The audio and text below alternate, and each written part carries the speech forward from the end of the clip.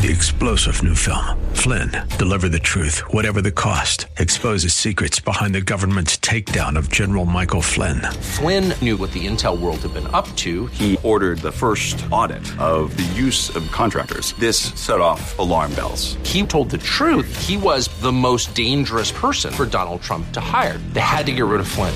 Flynn, deliver the truth, whatever the cost. Available now. Watch it today. Go to salemnow.com. salemnow.com.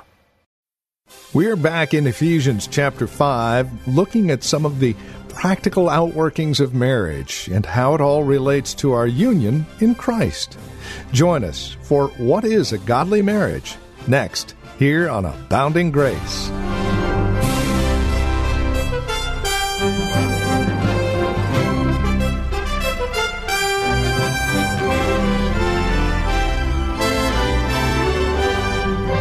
So marriage is to be between a man and a woman. That's established in Genesis 1. As we continue to understand what a godly marriage is all about, it's great to go back to Ephesians 5 to see the furtherance of this. Why is it between a man and a woman? Well, we see the mystery of Christ and the church wrapped up in all of this. Welcome to Abounding Grace with Pastor Gary Wagner from Reformed Heritage Church in San Jose. We're looking at Ephesians 5, verses 18 through 33 today as our series, What is a Godly Marriage? Continues. Here's Pastor Gary Wagner with today's broadcast. Here you have the second responsibility of a woman if she's going to have a normal marriage, loving reverence. The first is loving submission, and the second, she is to reverence her husband. Now, what does the Greek word for reverence denote? It denotes reverential fear that manifests itself in reverential obedience. Reverential includes adoration and respect that leads to obedience. You reverence God, and so you obey Him. There is no other command laid upon us more times in Scripture than the command to fear God. We are told to fear our heavenly King, and wives are told to fear their husbands. That is, to have a reverence and adoration that leads to a heartfelt obedience. Now, there are, of course, all kinds of fear, and I'm sure you realize that. The Bible speaks of a fear that torments or a fear that scares you to death. But obviously that is not the fear that is here mentioned in the 33rd verse when it says a woman is to fear her husband. When a wife is directed to fear or reverence her husband, it doesn't mean she should be afraid of him. Because a husband of whom his wife is afraid is a pervert. Is your wife afraid of you, men? If she is, it is a wicked thing on your part. Rather, in fearing her husband, she is to treat him with deference or with loving respect. That is, with compliance and submission instead of insolence and irreverence and discourtesy or disrespect. She is to keep in mind as she thinks about living with her husband the whole biblical pattern of things, and that is to determine how she relates to him. The deference she formerly gave to her parents when she was a young woman, she now gives to her husband. That's the point of Psalm 45:10.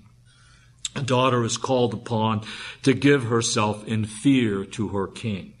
And it says in giving herself in fear to her king, she is first, quote, to forget her people and to forget her father's house.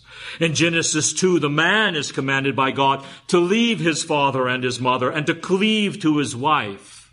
Yes, and in Psalm 45, the wife is commanded to forget her own people and her own husband's wife and to reverence her husband. Now, obviously, neither one of these is absolute, as I said last week.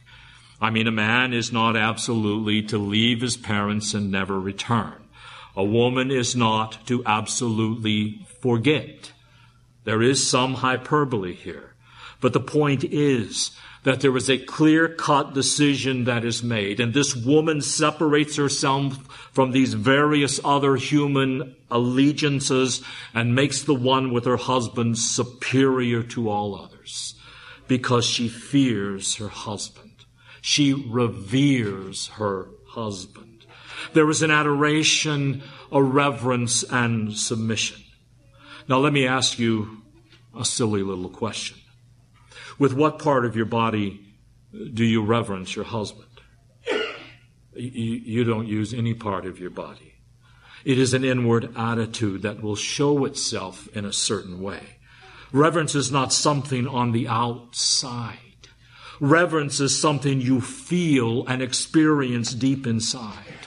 And without that inner attitude of reverence toward your husband, you will never show respect toward him. Or if you do, it will be extremely difficult and completely hypocritical.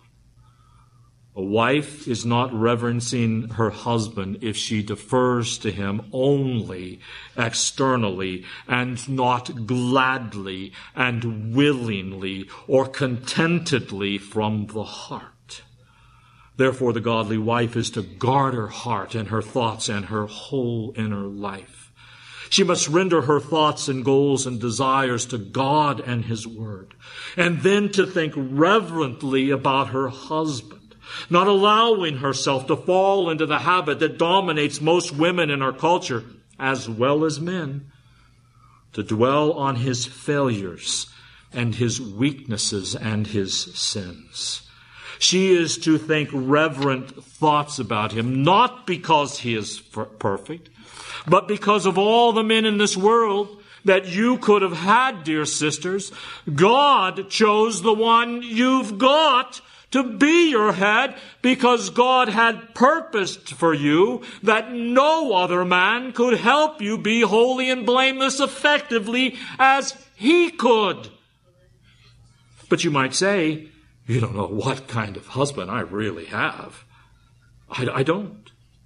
But God does. And He is the one who said these things. Even with the weaknesses He has, and out of all the men you could have had, this is the one man God wants you to have. And because of that, you are to reverence Him, not because He deserves it, because He certainly does not, but because God is worth it, and God deserves it, and God commands it. You ask, well, how does a woman then get this inward attitude of reverence in her husband, especially when the husband is a pathetic sinner? Well, she must be a woman who, above all else, fears the Lord. Because if she does not fear the Lord, she will not reverence her husband. Her reverential fear for her husband flows out of her reverential fear for her Lord and her Savior, who gave her her husband to represent him in her in life. Proverbs says about you ladies, charm is deceitful, beauty is vain, but a woman who fears the Lord shall be praised. 2 Corinthians 7:1 says, for having these promises, beloved, let us cleanse ourselves from all defilement of flesh and spirit, perfecting holiness in the fear of the Lord. That is the motive for everything, beloved.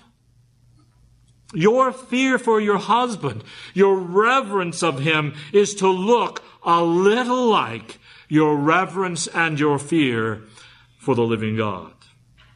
The Bible says the fear of God is always accompanied by trust in God.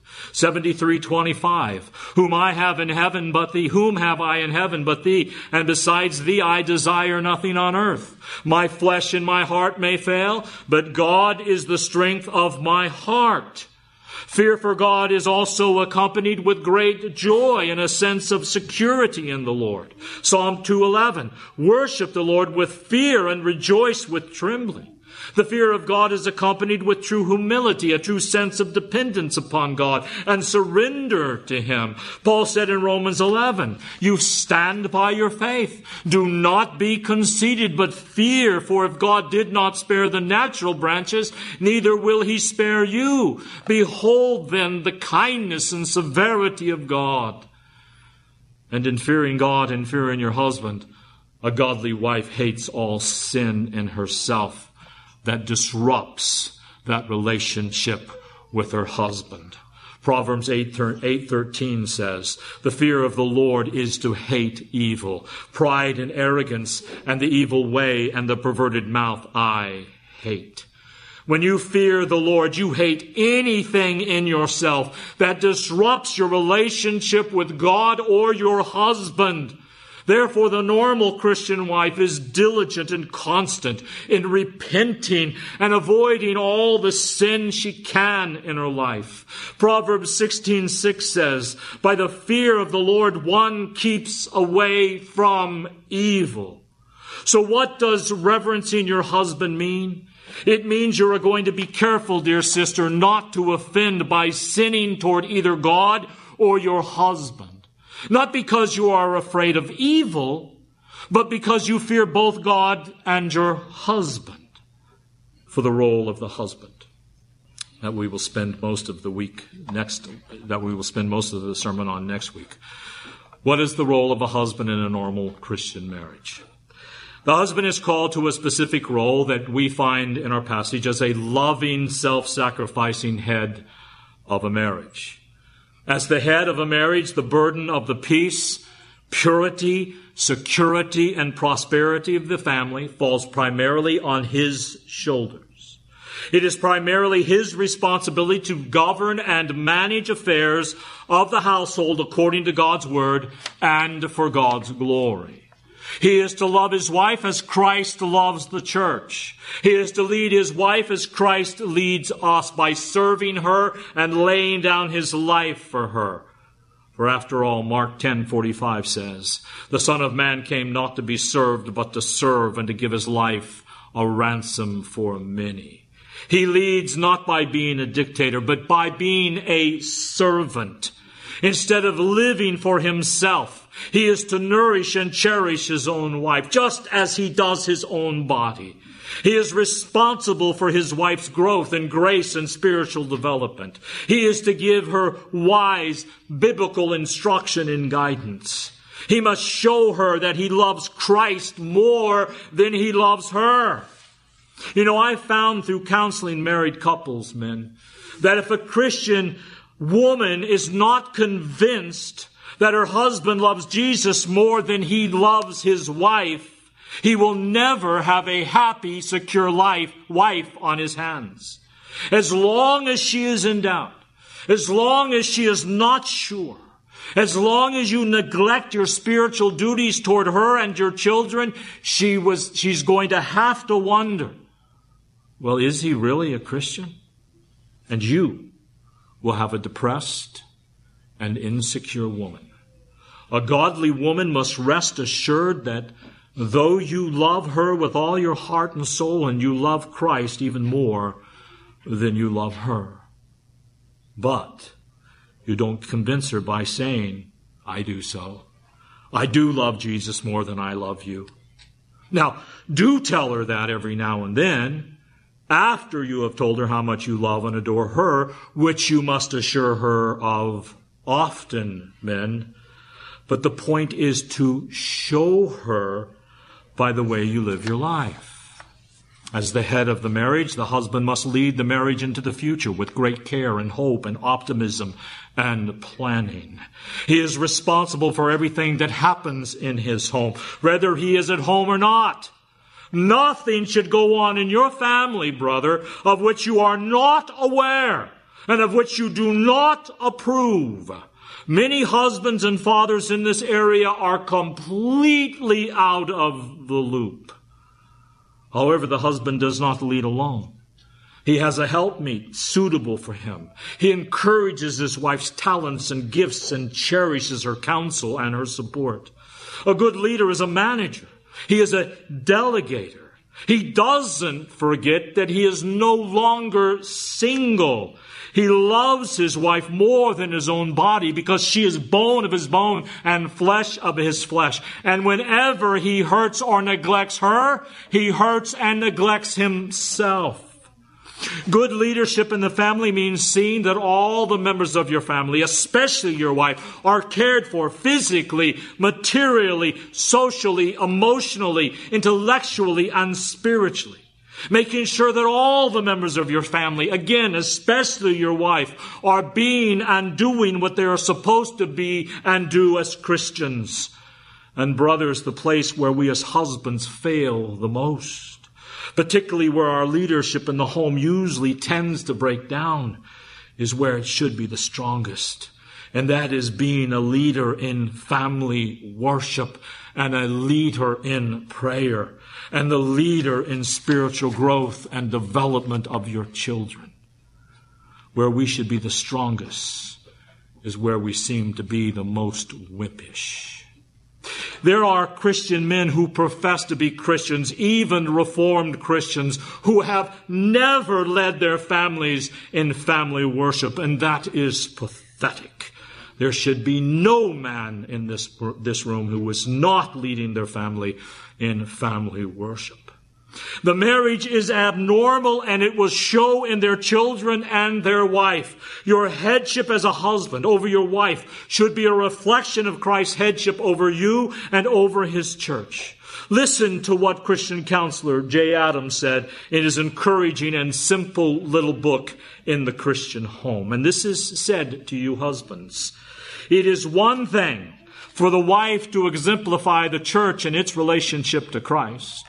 That relationship should be perfect, but we all know it is far from perfect. But the headship of Jesus Christ, in contrast to the faulty obedience of the church to him, is perfect.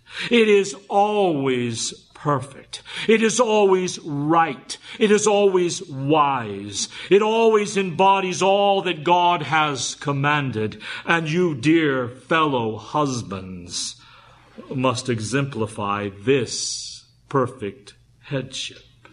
And whenever we are imperfect, there is no excuse for it. This is the task God has laid on your shoulders. Your wife is to exemplify the relationship the church has with God, which is never perfect. But you are to illustrate the relationship of Christ to the church, which is always perfect. Oh yes, this is an enormous order to fill. And it is obvious that husbands need the Holy Spirit to be like Jesus Christ in the relationship with their wives. When we as husbands fail, we not only fail our wives, but we fail to represent the Lord's love for us. When we fail to reflect the Lord in our marriages, we damage his name and we ruin his reputation. We must be heads on our families as Christ is the head of the church. Your headship in marriage over your wife must be a reflection of Christ's love of his church. And I will say much more about this next week. But in finishing up, look what verse 25 says. Husband, love your wives, just as Christ also loved the church and gave himself up for her. The controlling principle in a husband's relationship with his wife is a Christ-like love for his wife. His leadership is going to be a leadership of love. And the love of a husband for his wife is to be the same in nature as the love of Christ for his bride. Even as Christ loved the church, it says. What an eloquent expression. He loved her unworthiness. He loved her in spite of her imperfections. She needs to be washed. She needs to be cleansed. He saw us in our rags, but he loved us. This is the height of the doctrine of salvation. He loved us not because of anything in us. He loved us in spite of what was in us while we were yet sinners. In spite of all of our unworthiness, he loved us. He loved the church, not because she was glorious and beautiful, but that he might make her such. And with that kind of love, we are to love our wives. Don't even think about whether she is worthy or not, men. A godly husband is one who longs for his wife's perfection as a Christian. He longs to be used of Christ to assist her in her growth toward Christian maturity. He earnestly prays that God will assist him in maturing himself as a Christian, and that God would assist him in encouraging the spiritual development of his beloved wife. And as I said earlier, it is at this point that husbands fail the most at encouraging and assisting the sanctification and purification of our wives and helping them move toward the day when they will stand before Christ without spot or wrinkle, holy and without blame. And brothers, in order to assist in the sanctification and spiritual growth of our wives, we must wisely use the Word of God ourselves, because it is only the Word of God that has the power to change and to sanctify and to enrich and to empower. You and I are responsible and privileged to read the Bible, to study it with our wives, to teach it to them, to counsel them, to encourage them from that Word. Do you? This means that we are going to be reading and studying the Bible ourselves. We are going to be praying for the power of the Bible to be expressed in our lives. And that means, dear brothers, to turn off the television. Get rid of the cable. Get rid of the satellite, if necessary. And I am not joking here. All I know is that I have counseled a number of wives whose main complaint of their husband is, I just need my husband to turn off the TV or to stop spending so much time viewing all the negative news on the internet and spend some time, even a little time, with me. Are you one of those husbands? Some of you are. Get rid of the television if you are that weak. Read the Word of God. Study it. Let her see you studying God's Word. As long as you are watching television or playing games on the computer, she is asking herself, is he really a Christian? And as long as she is asking herself, is he really a Christian? You will have an insecure wife and an abnormal marriage. Or maybe you spend too much time on the internet. There's not anything you shouldn't be willing to sacrifice for the happiness of your wife. And this goes for you ladies as well. Check yourselves as well. Are you watching too much television and spending too much time on the internet, Facebook as well? We must think and live by the Word of God as husbands and wives. So by the example of our lives, as well as by our verbal instruction, men, we will lead our wives into a closer walk with God and a more contented Christian life. Now there you have the basics of a normal Christian marriage. And yes, it's going to have rough edges. And it's going to have rocky places. But these are the basics. Now I ask you, beloved, is this what you want? If so, begin applying these truths that we have looked at today perseveringly in your marriage, day by day, in your relationship with God and in your relationship with your wife and with your husband. Constantly pray that God will fill you with the Spirit and make the focus of everything you do to be, my marriage is to be a picture of the relationship of Jesus Christ and His church. But someone may object to all of this, saying, you're telling me that the kind of marriage you have just described is normal? I know of hardly anyone that has a marriage like this. And if that is your objection, I say to you, I agree with you entirely. So what? You continue to object. You're telling me that I have to have this kind of marriage when most people don't, and yet they appear to be fairly happy. No, beloved, I'm not telling you anything. Jesus is telling you. what to do. Amen. Well, this has been Abounding Grace with Pastor Gary Wagner from Reformed Heritage Church in San Jose.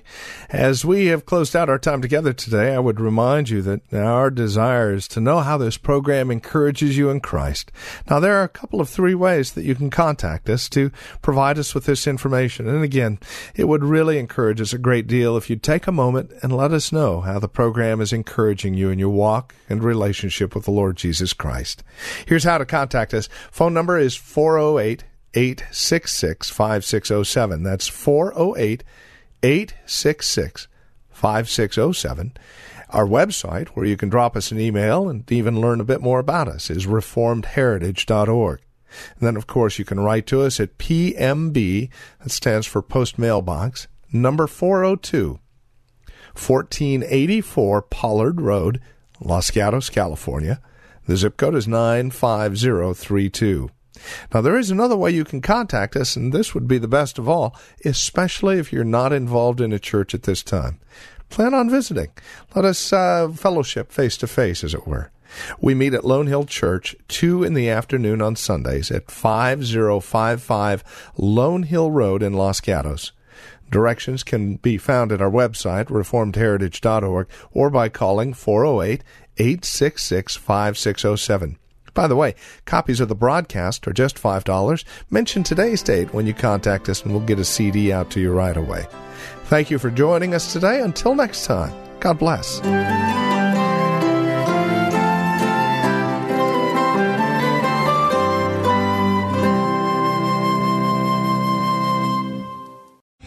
3-star General Michael J. Flynn, head of the Pentagon Intelligence Agency, knew all the government's dirty secrets. He was one of the most respected generals in the military. Flynn knew what the intel world had been up to. He understood its funding. He ordered the first audit of the use of contractors. This set off alarm bells. The explosive new documentary, Flynn, Deliver the Truth, Whatever the Cost, uncovers the facts behind this scandal. Flynn told the truth. He was the most dangerous person for Donald Trump to hire. I find out the worst enemy that I'm going to face in my life is right here in America. They took my assessment and they wanted me to change it. And I was like, I'm not changing it. They had to get rid of Flynn. With in-depth interviews, archival footage, and never-before-seen personal records of the man behind the headlines. I just felt like I was drowning. Flynn, Deliver the Truth, Whatever the Cost. Available now. Watch it today. Go to salemnow.com. salemnow.com.